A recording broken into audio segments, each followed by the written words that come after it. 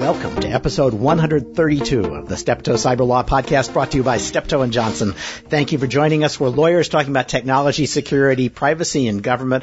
I'm joined today by our first three-peat guest interview, Ellen Nakashima. Ellen, it's a pleasure to have you here. It's great to be back. Third time. Yes, and this is because she runs the Nakashima Post, which others call the Washington Post, but she has written so many stories in the last 3 weeks that they're really going to have to change the name. I'm also joined by Meredith Rathbone, partner in our international regulation and compliance practice.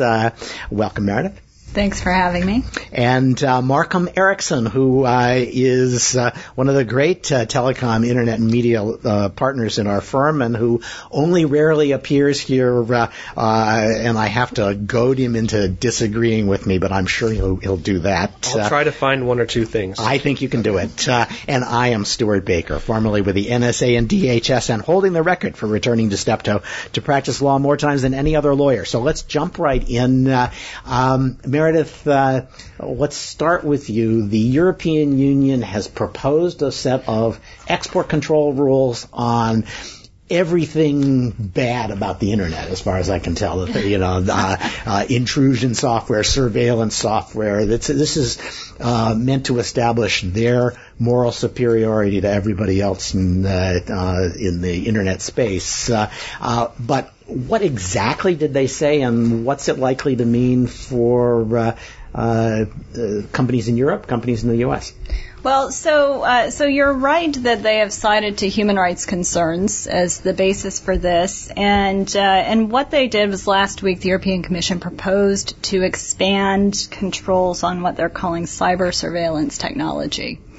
And they've done that in a few ways. One is that they've created a new list-based control. So for the probably one or two export control nerds out there who are listening to this, you'll know, as I do, that the U.S. and the EU and various other countries have this list of controlled items. It has 10 categories. They've actually proposed to add an 11th. Oh, my goodness. Okay. Yeah. So it's a big deal. This is not directly Wassenaar, which is the international regulatory or agreement. They're going beyond Wassenaar, probably hoping that the force of their moral example will drag the benighted United States into imitating their example. Well, I was going to say, it's not Wassenaar yet. Yes, okay. Yeah. So, and in fact, some of the EU countries have come out saying they think that these proposals are a good idea, but they're concerned about the EU going it alone, and they'd like to see these integrated into the. They haven't used the word multilateral control regime, the Wassenaar, but that's what they mean. Yeah. So basically, what this does is it creates this whole new category. Two things. One, creates this whole new category of controls, which would cover surveillance systems, equipment, and components for ICT, and for public networks, so things like monitoring centers, retention systems. These are basically the CALIA capabilities, right. And the ability of the government to actually hook into those capabilities. Right. Yep. And so those were probably subject to at least very modest controls, aren't they? There are lots of those types of things get caught up elsewhere in the control regime to some extent. The controls that they're proposing under Category 10 are the number that they're assigning to them. Again, sorry for everybody but the 2 or 3 export controls nerds, but the number that they're assigning to them indicates that they're going to be pretty stringent controls, like a license to virtually, anywhere. Okay. So that's one thing, is that they're creating this whole new control category, which really is a big deal. The other thing that they're doing is that they're creating some catch-all controls. So they've created this definition of cyber surveillance technology, which would cover items specifically designed to enable covert intrusion into information and telecommunication systems. And by the way, covert intrusion is not defined. And it really could be anything, couldn't it? It really could be anything. With a view toward monitoring, extracting, collecting, and analyzing data and or incapacitating or damaging the targeted system, and then it gives some examples of what that means. Things like digital forensics, intrusion software is one of them. Good Lord. So this is almost any network security tool is going to include covert measuring, at least from the point of view of the user or the hacker who's in your system. You want to be covert to him, and therefore you're at least arguably covert within the meaning of this. So they're basically saying we want all cybersecurity tools to be strictly controlled. Well, so there is a not all of these things are controlled in and of themselves all the time. So this catch-all control doesn't control the exports of these types of things always. It would the list-based controls. If they're on the list, they're controlled. But for this broader catch-all, which goes beyond that new Category 10 listing, this covers things that are going to be going to bad people or for bad uses. Okay. So things like if you know that it's going to be used for weapons of mass destruction or certain types of military purposes in certain countries, terrorism, used by persons complicit in human rights abuses. Who knows what that means? I think this is export controls to the United States. Well, some people might argue that, I suppose, in Europe. And most of them are in Europe. Yes, exactly. But anyway, so that's what this is going to cover. And one thing that it may do is create an additional due diligence requirement for people who are trying to export these things from Europe. So I have to say, I mean, it's nuts on many levels. I mean, one of them is China is not going to be subject to these restraints. So they're basically handing over the wiretap market to Huawei and ZTE. They're handing over cybersecurity markets to the United States unless the United States is dumb enough to go along with the Wassenaar proposal. They're just getting out of the business of making these sales, which, the U.S.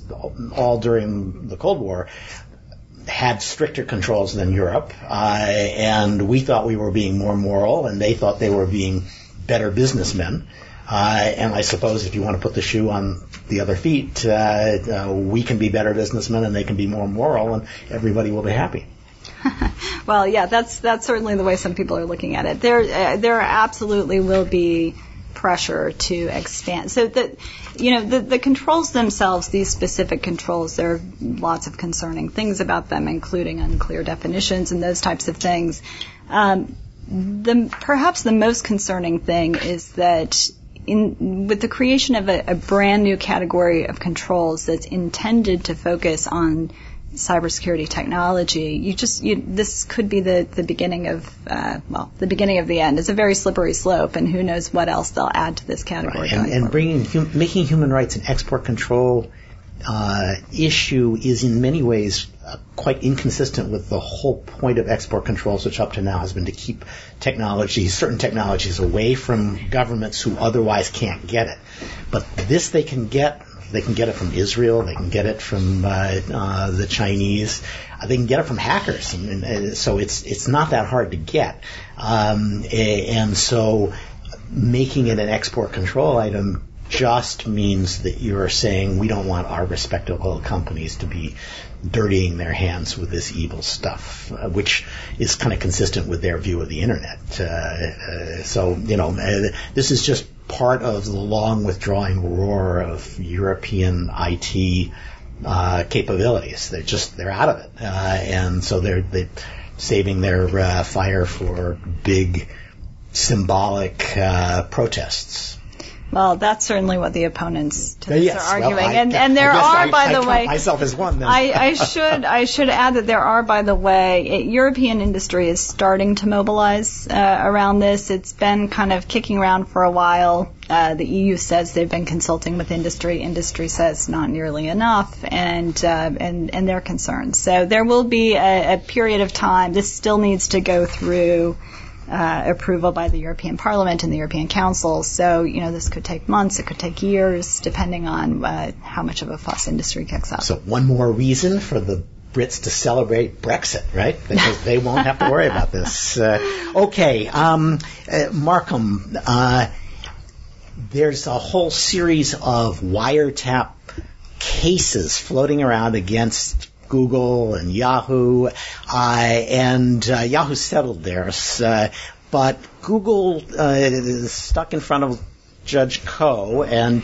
Judge Koh is not letting them go easily. No, that's right. Google is, this is part of a multi-year effort by a group of plaintiffs to fine Google liable for violating the Wiretap Act, as well as the California equivalent to the Wiretap Act, for what it does when you send an email through its Gmail service, either through the Google-branded Gmail service, the one that's available to all users, where you get a at gmail.com email address, or with the third-party educational or business Gmail apps, where you get the domain name of the educational institution or the business that's contracting with Google to provide email service, where Google will scan the contents of those emails in order to deliver more targeted search results or more targeted advertisements to the users. The classes included not only Gmail users, but in this particular case also a subset of that class, which are non-Gmail customers who are emailing with Gmail customers. Right, because they didn't sign anybody's terms of service. They just replied to an email that they got from somebody with a Gmail address. So they're in a better position to claim that they didn't sign away their rights. That's right. They haven't agreed to the terms of service. And by the way, the terms of service and the various iterations of them have been part of a multi-year review by Judge Koh and the plaintiffs, as well as Google has updated its terms of service over the years. We thought all of this would be made crystal clear by the Supreme Court last term in the Spokeo decision, which was going to, we had hoped, illuminate when plaintiffs have standing and when they don't have standing based on violations of statutes where Congress has created a private right of action. Unfortunately, the Spokeo case, and indeed in this case, Judge Koh stayed the litigation at the request of Google so that the court and Judge Koh's court could have some further illumination from the Supreme Court about Google's arguments that the plaintiff here had not established standing. Unfortunately, I think it's safe to say that the Supreme Court didn't do a very good job in illuminating for anybody sort of concrete specifics on when standing is So the standing conferred. argument, if I remember right, is you have to have some concrete injury to have standing, because that's what Article 3 says. There has to be a case or controversy, and there has to be some actual thing you're fighting about, like damages. I have to say, I find it a little odd that if Congress passes a law saying you're entitled to $10,000 if somebody wiretaps you, that the courts would say, oh, but that's not a real case because we need to see some actual harm. You know, the law's been violated. It says I get $10,000. It strikes me as a pretty concrete case of controversy. Well, and that's probably where things have essentially teed themselves out. I think people were hoping that the Spokeo case would narrow that. But what the Spokeo case says, yes, you do need concrete harm for constitutional purposes, but they don't have to be tangible. They can be intangible harms, and indeed Congress can elevate a harm by passage of a statute so that a violation of the statute itself will rise to the concreteness that the Supreme Court recognizes. The question then is, what wouldn't rise to a concrete harm if Congress has passed a statute that allows for a private right of action? And I think defendants will continue to search for that golden nugget of where that's not the case. But that's not the case here. I think Judge Koh said that in this case, here the allegation is that there is a violation of a well-understood right to privacy, and that Congress's passing of a statute that says that you need permission to intercept these emails unless it qualifies for an exception, that it's necessary or incidental to the service of the providing the email service, that which she had already said that the email service that Google provided, the scanning was not qualifying for such an exception, that violation of privacy was concrete enough, and that Congress's passage of that was an acknowledgement of that, so to speak. The big worry here, I think, from Google's point of view, has always been, you beat these cases first on Spokeo grounds, nothing concrete, and then you break up the class by saying everybody has different damages, which they certainly do, except if Congress has said you're going to get $10,000 per violation, everybody gets those damages, and suddenly the class looks perfectly maintainable, at least as to the statutory damages, and that's an enormous number. And so, is that the way this case is going to shake out? Well, I think there's still the individual defendants. I think the issue there, Judge Koh ruled against Google, which I thought could have gone Google's way, was whether the emails themselves included content that one would have a reasonable expectation of privacy over. And so I think there is this sort of disconnect between what Judge Koh and the Spokeo court case said, is that these allegations, these statutes are well-founded in the reasonable expectation we have to privacy, and that there is a tort of invasion of privacy.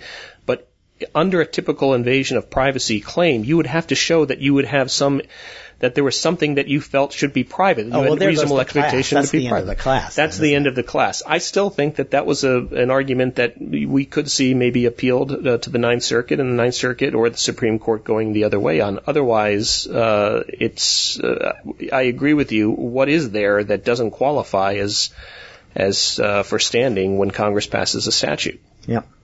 All right. Well, speaking of California, they've got a new dumb kind of liability, I have to say. They passed a law saying that I don't know if you use IMDb, Markham, but it's a website that tells you everything you wanted to know about movies and actors and actresses, including when they were born. And that has galled apparently every actress or actor born after or born before 1992. And they got the Screen Actors Guild got a law passed that said IMDb has to take down the date of birth and the age at the request of anybody who's listed in IMDb, which I thought immediately it's got to be unconstitutional. These are true facts. This is like shades of the right to be forgotten. And then it occurred to me, and they expressly pitch it this way. They said, no, we're trying to stamp out age discrimination.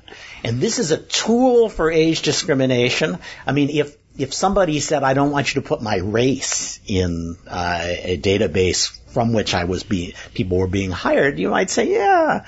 Or if you're Airbnb, you might say, I'm not going to do that. Or if the state passed a law saying Airbnb cannot include the race of the customers, we'd probably say, yeah, maybe that's all right. So it's a dumb law, particularly in the trivial circumstances of actors and actresses in Hollywood. Talk about a privileged, oppressed minority.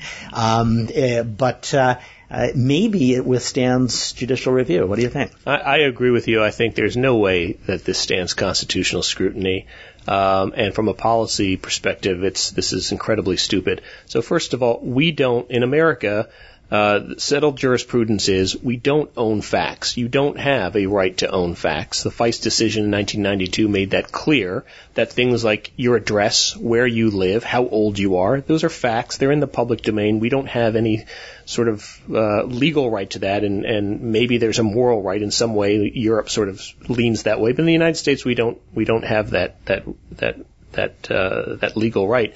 And here, this, as you say, your age is a fact, and it's in various different domains. You can find it on not just IMDb, but there's any number of databases where you can find that's what I that wanted. kind of They information. said, yes, we recognize that, Kim Kardashian's age is going to be known, but what about those poor kind of second-rank actors and actresses who are only in IMDb? Those are the people we want to protect. So, again, kind of silly, but. Yeah, I agree. But what if they say, well, we also don't want, other facts that are in the public domain to be made available for any number of reasons? And I think it's very dangerous when governments start to censor things that are in the public domain for which we don't have intellectual property rights. And here, it, I think, makes a laughingstock out of the more serious issue of things like discrimination and age discrimination and other kinds of discrimination, and the fact that you can address those by just wiping out one database and an age that someone is on one database, as if that will put an end to the discrimination or even make a meaningful dent in the discrimination, is laughable. Yeah. So, then let me ask you one other question. I have to say your skepticism about this does you credit, because I'm willing to bet your birthday is after 1960. The other thing that we have seen in the last week that you probably know much more than I do about, wouldn't be hard, is the FCC had a proposal from Chairman Wheeler to say we want to free the set-top box so that people can use whatever box they happen to have to watch cable, and the cable boxes are notoriously not very good. My lack of expertise here is derived from the fact that I have never paid any cable company a nickel in my lifetime. I was an early cord cutter, so I know nothing about this, but if you have paid them a lot of money, you probably have strong views.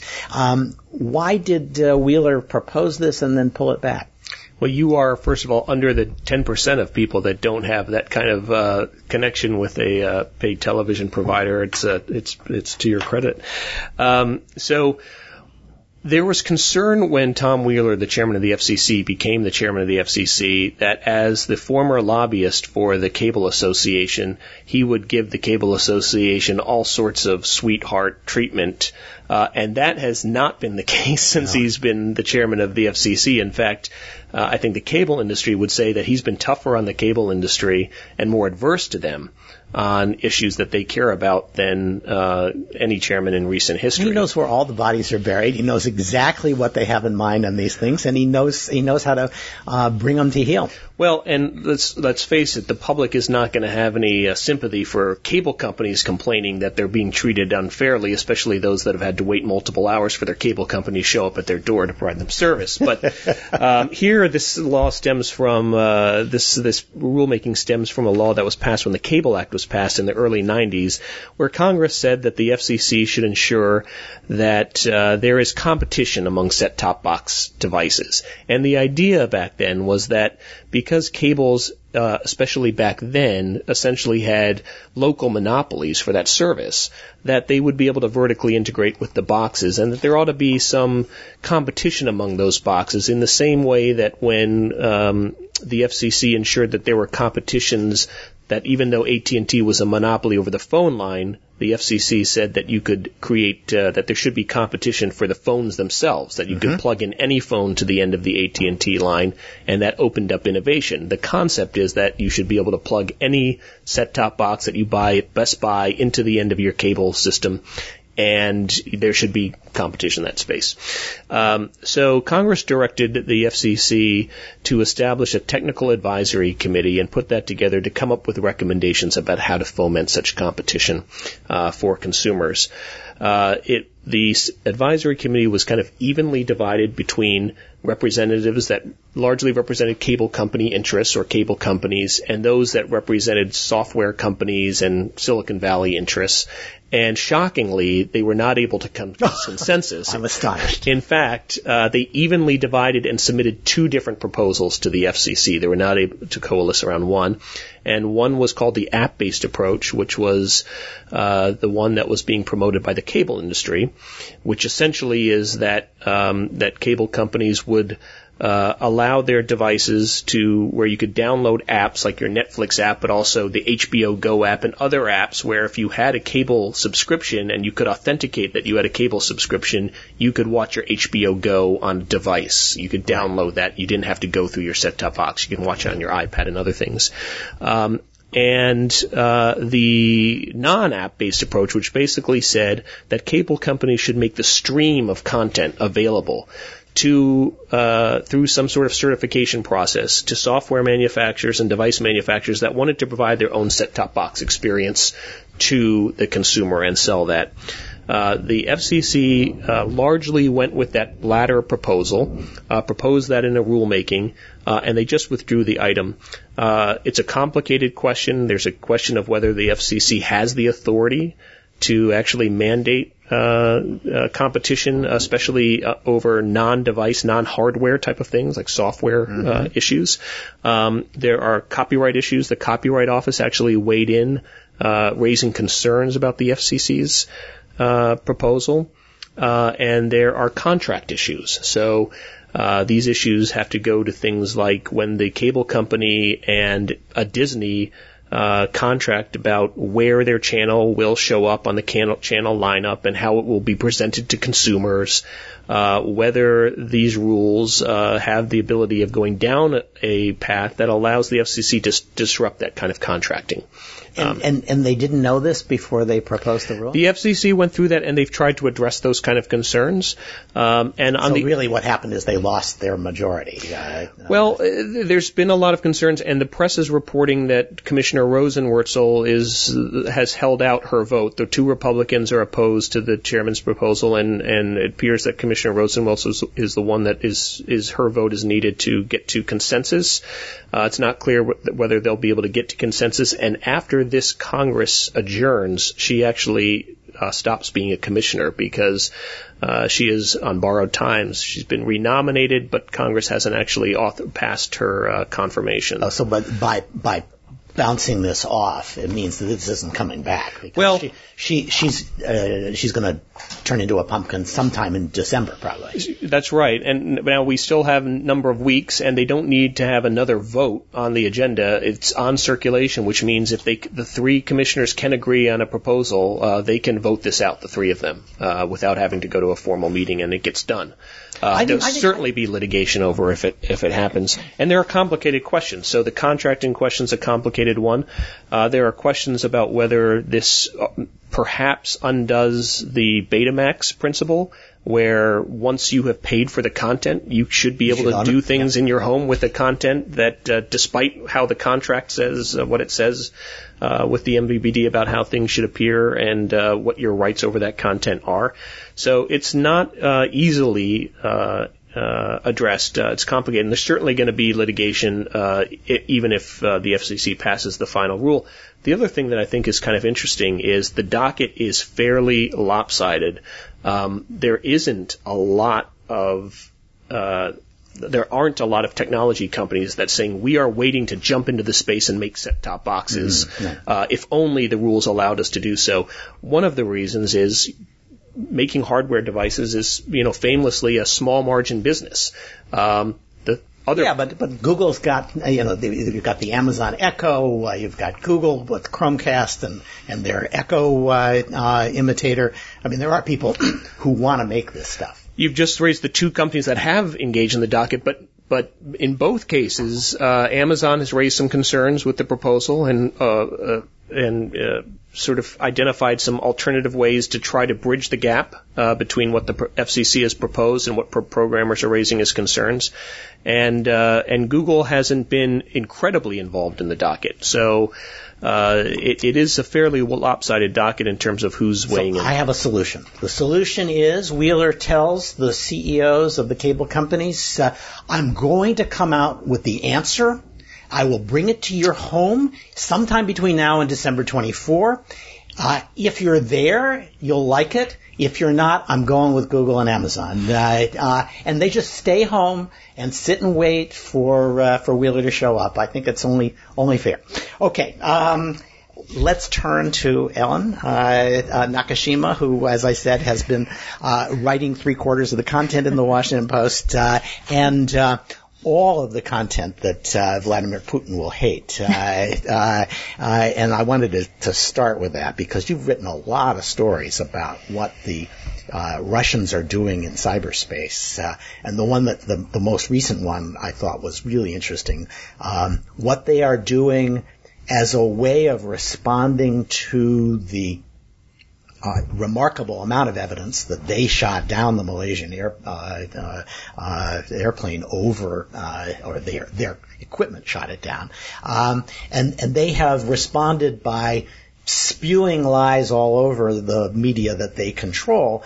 But when individual journalists come up with actual facts, they've been trashing the individuals, hacking them, and producing smear reports on them. This is new, isn't it? This isn't new for Russia. Right. Yes, inside Russia they've been doing this for 15 years. Yes, but they've started to do it in Western Europe, and in fact, in this case that you mentioned, they've been doing it to a citizen journalist outfit based in the UK, in England, and in particular targeting the founder of this Bellingcat citizen journalism site by publishing, as you say, all sorts of articles online in RT and Sputnik that kind of impugn his integrity and suggest that his outfit is linked to the CIA. They've tried to spearfish him and his colleagues. They got one of his contributor colleagues in Moscow's access to his email account, his credentials, took some of his data and posted it online, which included personal details, his girlfriend's name, his passport picture, and some other very sort of personal details. This Moscow-based correspondent had also been very active in reporting on, for instance, Russia's bombing campaign in Syria that was hitting the rebels and civilians and not ISIS as Russia made it out to be. So this is the sort of thing that researchers say can also be in store for, let's say, journalists in the United States who might cross Russia, poke the bear, let's say. They're starting to really become a lot more aggressive in cyberspace. And in fact, the FBI, the intelligence community, is actively investigating the extent to which Russian intelligence services and hackers are engaged in a kind of covert influence operations campaign in the United States to hack, yes, but not just hack, but maybe also to try to, in some cases, strategically release information that might cast doubt on the targets, embarrass them, humiliate them, just sow a little bit of doubt about the credibility of our institutions, of the outcome of the U.S. election, if not to actually sway the election, to influence it to a particular outcome, to cast doubt on its legitimacy. Yeah, this is, the New York Times was famously hacked by the People's Republic of China, the PLA, but the presumption was they were hacking it to find out who their sources were, and they didn't do anything with the information other than use it to try to pursue people who were inside China. This is taking that one step further in the usual Putin way, right? Right. There's no line he isn't prepared to cross if he thinks that the line is not really being monitored and enforced. I also say for Russia, this should not be surprising in that for Russia, it makes imminent sense. This is very cost-effective asymmetrical warfare. When you're not able to invest in the military, in your defenses the way you can, or in a way that would be equivalent to how the U.S. invests in some military, and you're not able to feed your people the way you should feed your people, engaging in this kind of propaganda, spending a couple of $1 billion in this kind of activity is a very cost-effective way to prop up your own leadership, make other people look worse, and fight asymmetrically when you can't fight symmetrically. So this, I agree with you. this shows that authoritarian governments have gotten better at the internet than anyone expected them to, and better at democracy. Because that's what Putin has done is he's managed to install an authoritarian regime that can withstand a certain amount of democracy by using the force of the state to spread enormous uncertainty about what's true and what's not. Not a ideological totalitarian message where there is only one truth and everybody, of course, knows it isn't true, but they've got no alternatives. Now, it looks to me as though the way he keeps control inside Russia is to have many truths, right? And so, again, people don't know what to believe, but they like what he looks like with his shirt off. Well, and, we have a history in older mediums, in radio and television, of trying to, from a government level, to try to take on that propaganda through our own propaganda. And I think we've fallen way behind. I think we have to spend, as a government, more equivalent dollars to combat that kind of speech with what we think is appropriate speech.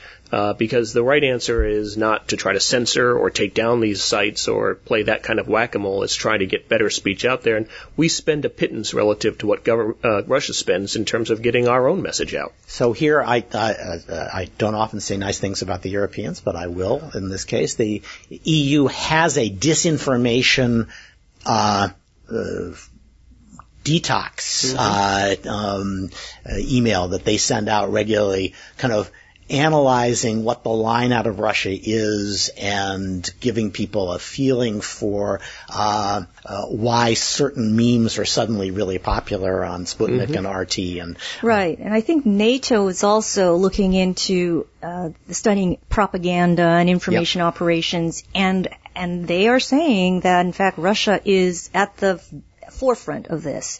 And the West, and in particular the United States, I think, is, as you pointed out, Markham, in a sense, far behind. And I think the government is a bit conflicted about this because I think, in a sense, it doesn't want to feel like it needs to descend into the gutters to fight back. How does it fight back against, propaganda and obnoxious techniques on the internet?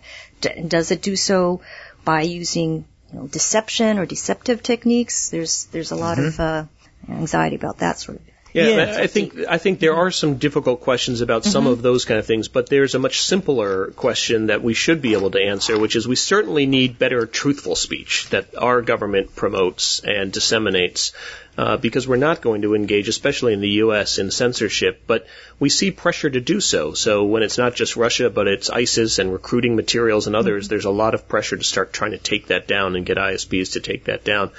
And ISPs certainly will voluntarily take that down. But I think the U.S. government also needs to create a much more robust counter-speech strategy to get better speech out there for people. So the problem with that, I think, is the profound lack of enthusiasm that Americans have for the American government's official views on many things. At any given time, half of the country is going to dismiss as propaganda and wrong too whatever the U.S. government says. Now it's Republicans who think it's all whacked, but I'm old enough to remember when Bush was lying, according to half of the media and all of the Democratic Party.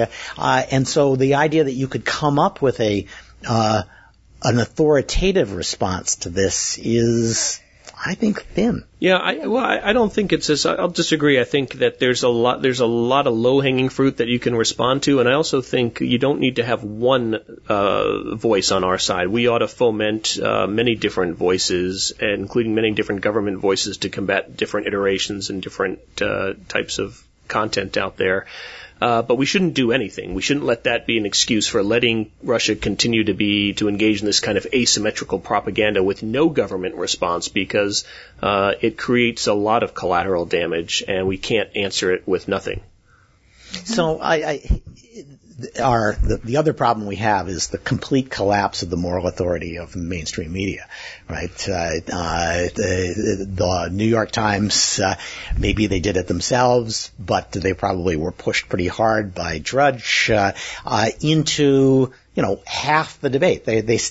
When they publish a story, everybody assumes it has an agenda, and the agenda is center left. And so, if the New York Times said this isn't true, a lot of people would say, "Oh, I got my doubts about that," just because it's the New York Times. And the Washington Post the same. So, this is different from even the 1980s, when, by and large, what mainstream media said, we all accepted as reality. Putin's enthusiastic about deconstructing the Washington Post and the New York Times authority, isn't he? Well, I'm sure he is. And, I mean, look at, in this general election campaign, the half the country thinks what CNN's, putting out there is total bunk, and then the other half thinks, what Fox is putting out there is complete propaganda. So yes. I would say, so I disagree with the premise, though. I think in some ways this is the best of times, in that I think the state of affairs we had in the 1970s, where you had 3 media outlets and everyone took what they said for the gospel truth, when it wasn't the gospel truth in many cases. Yes, we have many more outlets, and sometimes there are points of view, but we have many more ways to verify those communications. So but do we? I wouldn't. Well, I think so. Not necessarily within a 24-hour news cycle, and that's the danger. That's sure. We wrapped up that birth certificate thing right away. There you go. Yeah, but we have more outlets for communication. Right. I mean, would anyone really want to go back to just 3 outlets for that kind of? No, we can't. We're not going back. I'm pretty conservative, and I always read the New York Times on the assumption I'm reading the enemy's propaganda. But if people are willing to say anything Russia does is good by me if it hurts my adversaries in the domestic political scene, we have big problems. And that's what I see. I mean, I see people who ought to be much more sensible about our national security, embracing, Russian hacking, and Russian leaks because it seems to hurt Hillary Clinton. Or saying that it's not even the Russians. Oh, yes. Well, the debate Monday night when Donald Trump suggested that the hack of the DNC was not committed by the Russians, but maybe some 400-pound guy sitting on a bed. Well, his enthusiasm for Vladimir Putin, I simply don't understand unless he owes him $900 million still. It's just weird. Markham, you pointed out the need to try to call out and hold Russia accountable on the propaganda issue. There's a equally strong kind of pressure from some quarters to have the White House, the Obama administration, call out the Russian government and hold it accountable for its hacks, for instance, into the DNC, the Democratic National Committee's systems, that then resulted in a massive leak to WikiLeaks, which then resulted in the resignation of the DNC chairwoman, which became sort of the first indication, the first time people started to talk about perhaps there's a Russian, master plan here, or a Russian effort to try to meddle in the U.S. election. Well, the Obama, despite strong evidence and high confidence that the Russian government is behind the DNC hack, the White House is very reluctant to point the finger publicly. And part of that is because if they do, there's going to be a strong pressure to say, well, what are you going to do next about it? What are you going to do about it? Yeah. That's right. Right. So, I think that's a very legitimate concern. I mean, when you're dealing with a government the size of China, Russia, these are complicated, and it's not so as easy as just saying we know it's them and we want them to stop. Right. So it takes some more sophisticated engagement. But I do think if you had a more robust counter speech operation, these communications don't have to come from the White House. When it's coming from the White House, that has a certain effect on geopolitics, but there are certainly other avenues by which we can name and shame those entities that are trying to undermine our political process. Yeah, I, for one, would like to see a photoshopped picture of Vladimir Putin in bed weighing 400 pounds. I think that would do a lot to advance the narrative.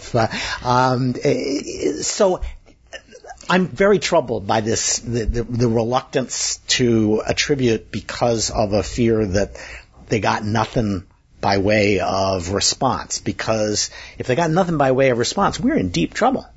Or maybe they do have something they'd like to do, but they fear that doing so right now, especially a month out from the election, will seem as unduly partisan, and putting the thumb on the scales in favor of the Democrats.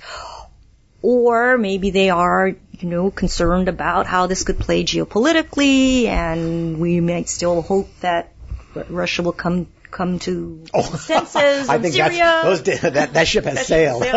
Anyway, I'm saying there's just more than one factor here that weighs into it. But yes. All of that suggests that he gets away with it. He gets away with it at a very important time in our history. And the next time there's a presidential campaign, he's liable to get away with it again as long as he picks the out party to help and the in party to mock and to harass. That is not a good outcome for the U.S. And I have to say I think you're right that they're afraid that this is going to look partisan against Trump. Or maybe they're really afraid that if they get into a mudslinging contest, Putin's got more mud. Yeah, but, let's hope that there are some things that are happening behind the scenes that we're not aware of. And, it's not unheard of that sometimes we are able to engage in communications that say we know what you're doing and you don't want to see us escalate because this is what's at stake for you. That's just, I'm sorry. Because that's just a throwaway line. That's a great line if you've demonstrated that you actually have something and that they should be afraid of it. But we have done nothing to demonstrate that. Putin, he needs to see it before he's going to be deterred by it. He thinks that we're a paper tiger. And in fact, he wants to show that we're a paper tiger. That's what he's all about. And he's doing a surprisingly good job of it. Yeah, look, I think I'm not as optimistic that he's doing such a great job. I think Russia's got enormous problems, both domestically and internationally, and this is one way for him to fight that fight. I'd rather be the U.S. and have the assets that we have than Russia and have the assets they have. So I'm hopeful that there are some things the communications are happening. We have shown occasionally our ability to engage in kind of that same warfare to disable foreign governments' efforts to harm our security, and we can do that, and we've demonstrated our ability to do that in the past. So I'm hopeful that those kind of conversations are happening. I think if there were a full-blown cyber warfare, which I hope there isn't with a country like Russia, I'm confident that we would have a pretty good ability to disrupt their systems as well. Well, President Obama has said as much. There's no problem disrupting their systems. The question is, what price are you willing to pay? Because everybody's systems can be disrupted. And he's not without problems. I mean, there are ways to make him look bad domestically, too, and disrupt his systems in a way that really harm his people. So I think he has pressure points as well, and I'm hopeful that those kind of discussions are happening. Maybe the NSA could get all of his emails and then hand them over to some site online and have them all leaked publicly. This is what I've been proposing, that there should be mutually assured doxing. We should know, just how often does he get Botox treatments? How often does his girlfriend get Botox treatments? How many kids did he have with that girlfriend? And what accounts is he paying her couture expenses from? Why not, right? That plus him weighing 400 pounds, I think that's a good first step. Put it up on MoscowLeaks.com. Yeah, exactly. Yeah. So the other issue that this raises, I think, and you've written on this too, Ellen, is how we should be organized to fight wars like this. And right now, NSA and Cyber Command are headed by the same person, even though they're two separate organizations. And Cyber Command is a subordinate command to Stratcom, and therefore not fully autonomous, although pretty close. And I think you may have broken this story, that the administration is eager to stop having military guys run NSA and put a civilian in there, and then take the military path that led to the head of NSA and instead turn it into an independent cyber command that would have a 3-star in charge. That means breaking up NSA and cyber command and creating more tensions than already exist between the two. Where is that debate, and who's lining up on which side? Well, I think the days of a dual hat, one person in charge of both agencies are numbered. It looks like the administration is moving toward separating the two agencies, the military hacker agency and then the intel spy agency, the NSA, putting them under separate directors or heads. The Director of National Intelligence and the Secretary of Defense are expected to soon make a formal recommendation to Obama, to the White House, that they do so. And my understanding is that both Jim Clapper, the DNI, and Ash Carter, the Secretary of Defense, favor having a civilian head of NSA, which would be a break with tradition, as you know, having been the General Counsel. It's been headed by a military flag officer for since '52, but they have not yet put in their recommendation, so we'll see. I mean, so they're holding off, and I gather that Admiral Rogers has been on both sides of these issues, but is of the view that this is not the time to break them up. Right. I think he sees, he says that eventually this is where it's got to be headed. But under sort of pressure, when pressed about it at a hearing on the Armed Services Committee a few weeks ago, he said, well, maybe now is not the time.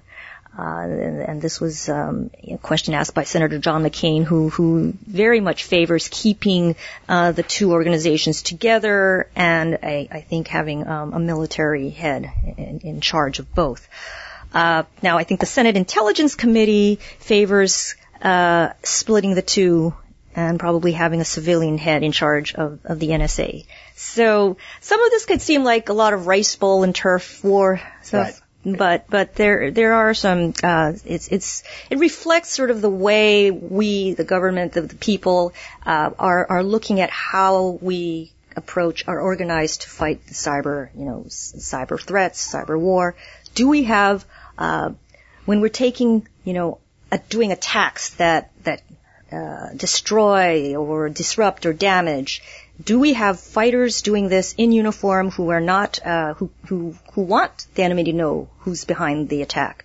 And then when we do the more covert spy stuff where we're hacking into systems, we're gathering intel, but we want to do it secretly, we don't want to leave tracks, we don't want the target to know who did it, we want those done by spies. Well, those are two sort of separate organizations with separate missions. Mm-hmm. Well, and in fact, there's many things that we want our intelligence gathering community to be able to do that have nothing to do with military. That's right. Issues they have to do with geopolitics or with commercial issues or negotiations over environmental issues that we hope that we're getting good intelligence in those spaces, but they have nothing to do with the military agenda. Right? No, and actually the biggest problem NSA has had is that mission, serving the civilian arms of government on things that are not expressly military, is on a daily basis the thing that they get the most good feedback for. Mm-hmm. They're in the president's daily brief, right, and the president is saying, "Oh wow, I can't believe you got that," and he doesn't say that about troop movements in Serbia. That's right. But from the military's point of view, the thing they really want NSA to be able to do is to tell them if there are troop movements that threaten American forces wherever they are. Mm-hmm. And when they go to war, they want to be served in a way that actually every time we go to war, NSA has to rediscover how it's going to serve the military. Mm-hmm. And that if you don't have a military officer who is subordinate to the combatant commanders in that role, there's a distinct possibility that the civilian who's running it just will never see the value of getting that kind of fine-grained intelligence. You put your finger on the main argument against splitting the two. And so there, that's just there's a point of contention there between advocates and critics, and some who say, well, look, NSA is always going to have to work closely with and support Cyber Command, even if and when they're split, and they'll just have to share intelligence. But there are others who feel that just because of tradition and the way bureaucracies work, if one organization is separate and it's not organizationally beholden to the other, well, it's not going to really, care whether or not it gives the information it should. The other problem I see here is, it's always a tricky, there's always a tricky fight between the intelligence side and the destruction side, in dealing with particular cyber problems. If you've got a Cyber Command head who's a 3-star and a NSA head who's a 2-star, those debates will be short and brutal. And I suspect that one of the reasons why the DNI wants to put a civilian in there is that the civilian will not just immediately salute when told we're taking down all of these units, even though they've been really good for intelligence purposes. Yes. We want to establish that we can strike there, so we're striking at your best intelligence sources. And a civilian head is probably going to kick up much more of a fuss than somebody who's heavily outranked by Cyber Command. All right, 2 other things that I just wanted to cover quickly. Snowden, you wrote the stories on the Snowden. I report them. Yes, I'm not going to ask you to express a view. Not my role. The Washington Post has already gotten in enormous trouble for saying the obvious, which is that he shouldn't be pardoned. And people said, but you got a Pulitzer out of it. How can you not want him to be honored here in America?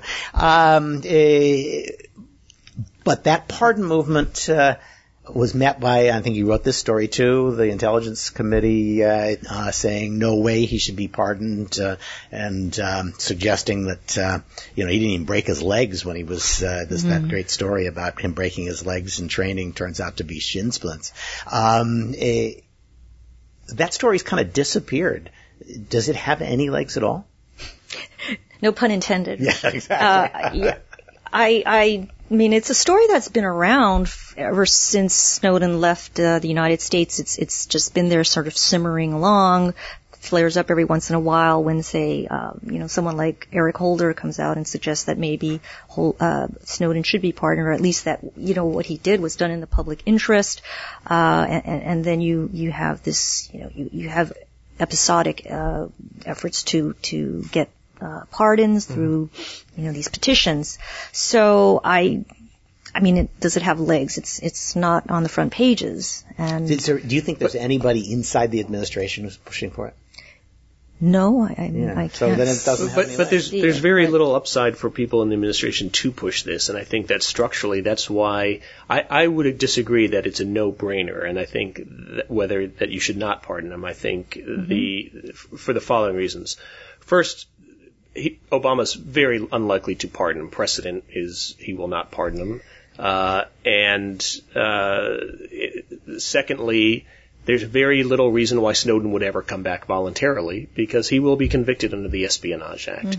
I think the debate and the policy concern there are issues that are not so black and white, of whether he was guilty of crimes under the Espionage Act, and whether indeed in the long run he will have done more good than harm. That's the question, in what he did.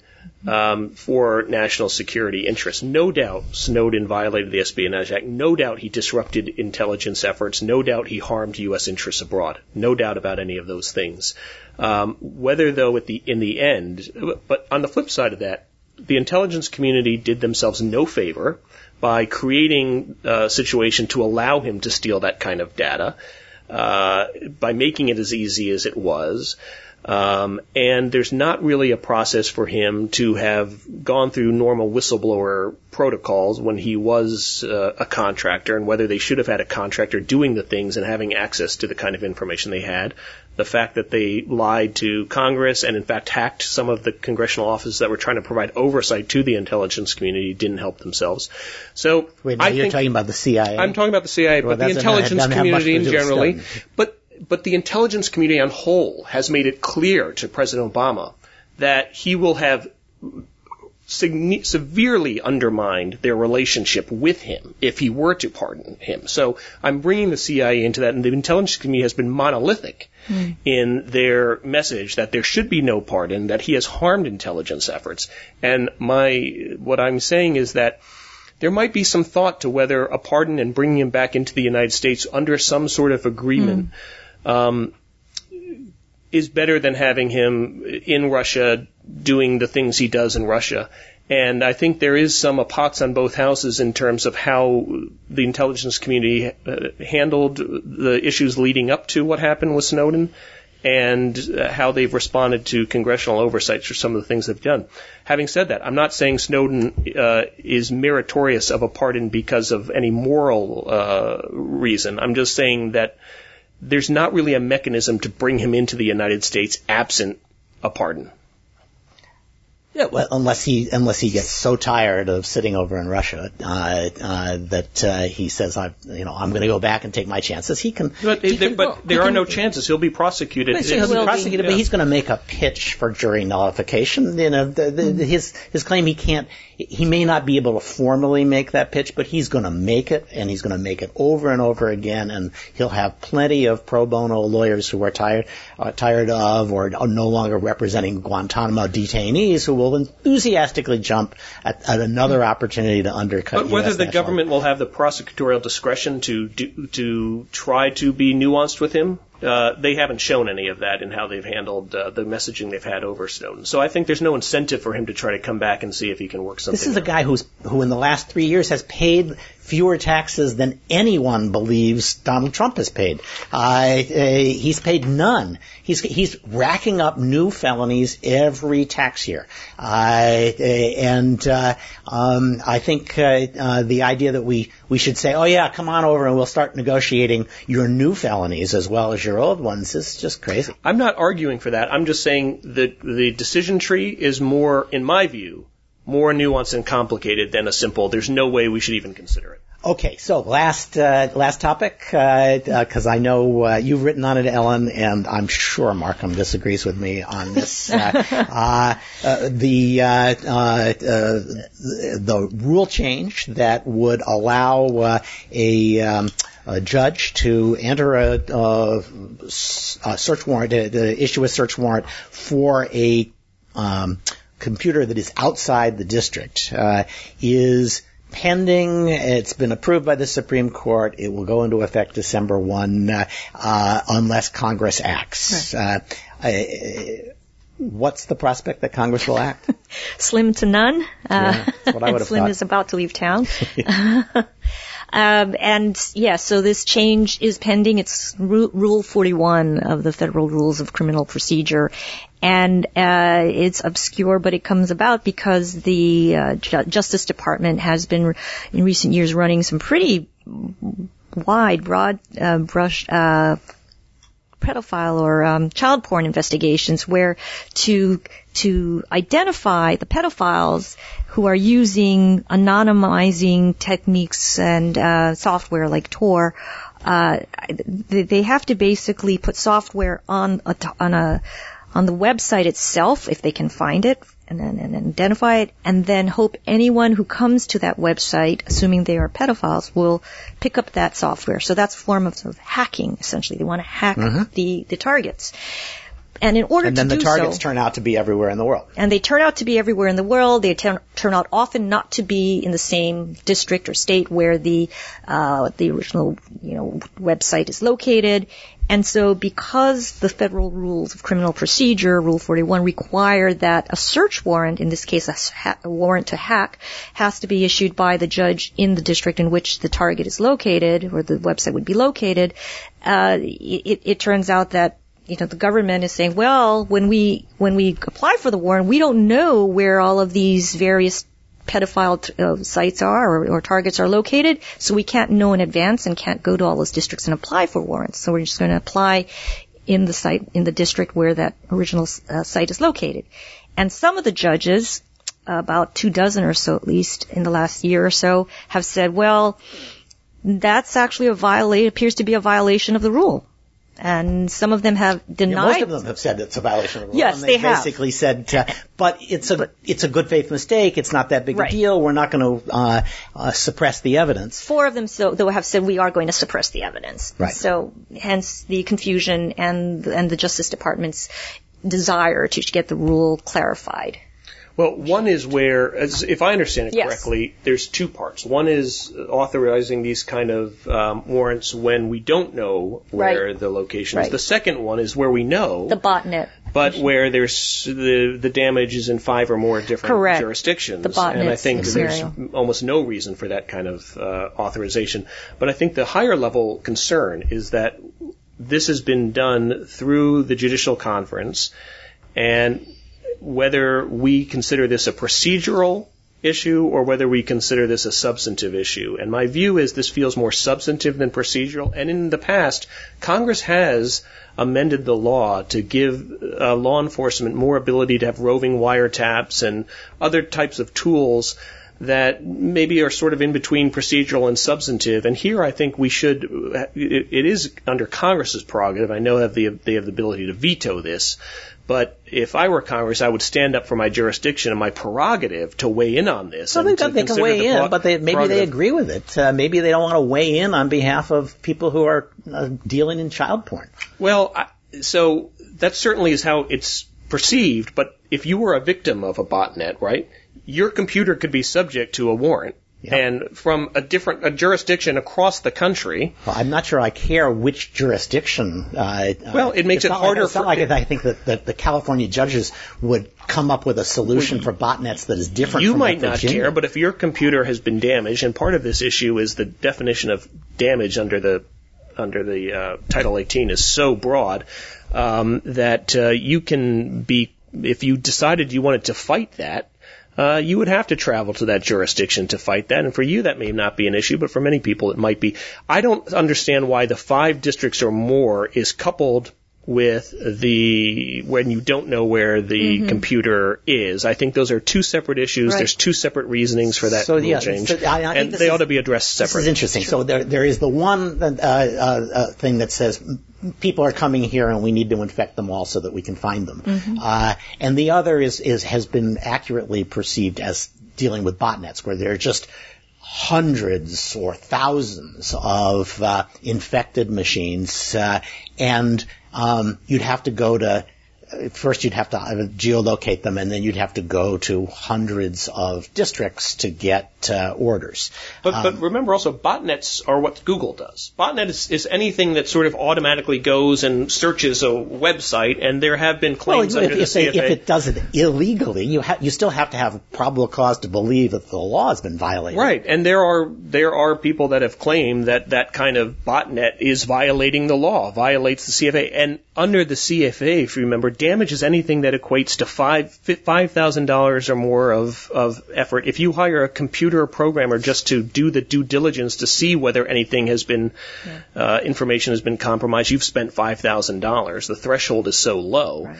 So the underlying statute that we're implicating, the CFAA, in terms of what prosecutors might go, is very broad. So and to give this ability, this multi-district remote litigation to get warrants over computers that are across the country, I'm skeptical of, and I think it feels more substantive than just procedural. So Google is, or the rest of the tech industry too, is basically conjuring up scenarios that have never occurred.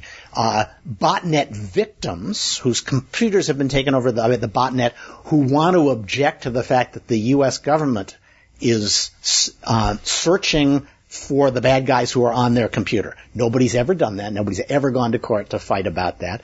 Or that some U.S. attorney somewhere, completely free from any oversight from the Justice Department, inconsistent with our usual expectation, has decided to make criminal something that Google does, searching, the web, and goes to a local Southern District of Mississippi judge, and gets a nationwide order allowing him not to actually prosecute, but just to gather intelligence about what the Google bot is doing.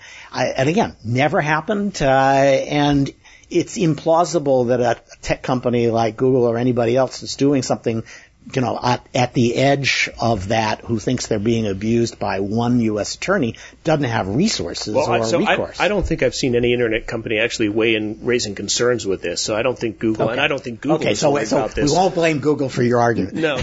But I certainly the CFA has been interpreted to include those kind of routine sort of issues, and whether you're just willing to rely totally on prosecutorial discretion or not, I think is an issue that ought to be debated.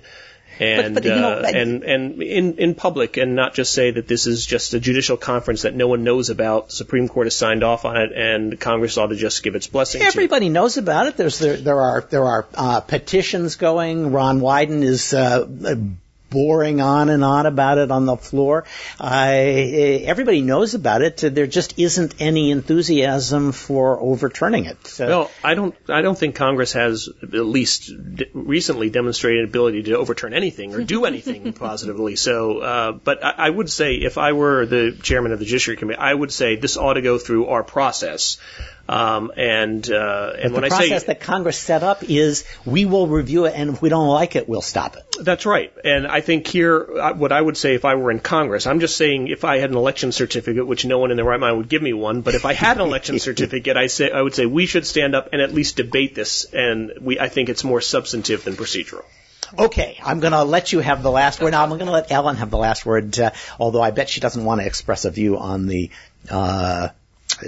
merits of this, but your expectation is that there really just is not enough time to do anything about this? On Rule 41? Mm-hmm. Oh gosh, no, given that we are about a month out from the election, Congress is just waiting to, leave town. I don't see any Congress doing much of anything, substantive in the time that's left, maybe hopefully pass the next budget. All right. It's a good lesson. Whenever you're wanting a situation where you don't want Congress to do something and then it happens, put the deadline when Congress is about to leave town or when they've already left town. All right. Markham, thank you so much for participating. Thanks to Meredith Rathbone and to our three-peat guest, Ellen. It was a pleasure to have you here. Thank you. Thank you. Do I get a mug? Yeah, yes, you will get a mug. We'll just have to design it on Cafe Press, and then we'll send it to you. The Cyberlaw Podcast is open to feedback, so if you like this particular episode, send us your thoughts at cyberlawpodcast@steptoe.com, or just make more favorable 5-star reviews on iTunes or other podcast aggregators. This has been episode 132 of the Steptoe Cyberlaw Podcast, brought to you by Steptoe and Johnson.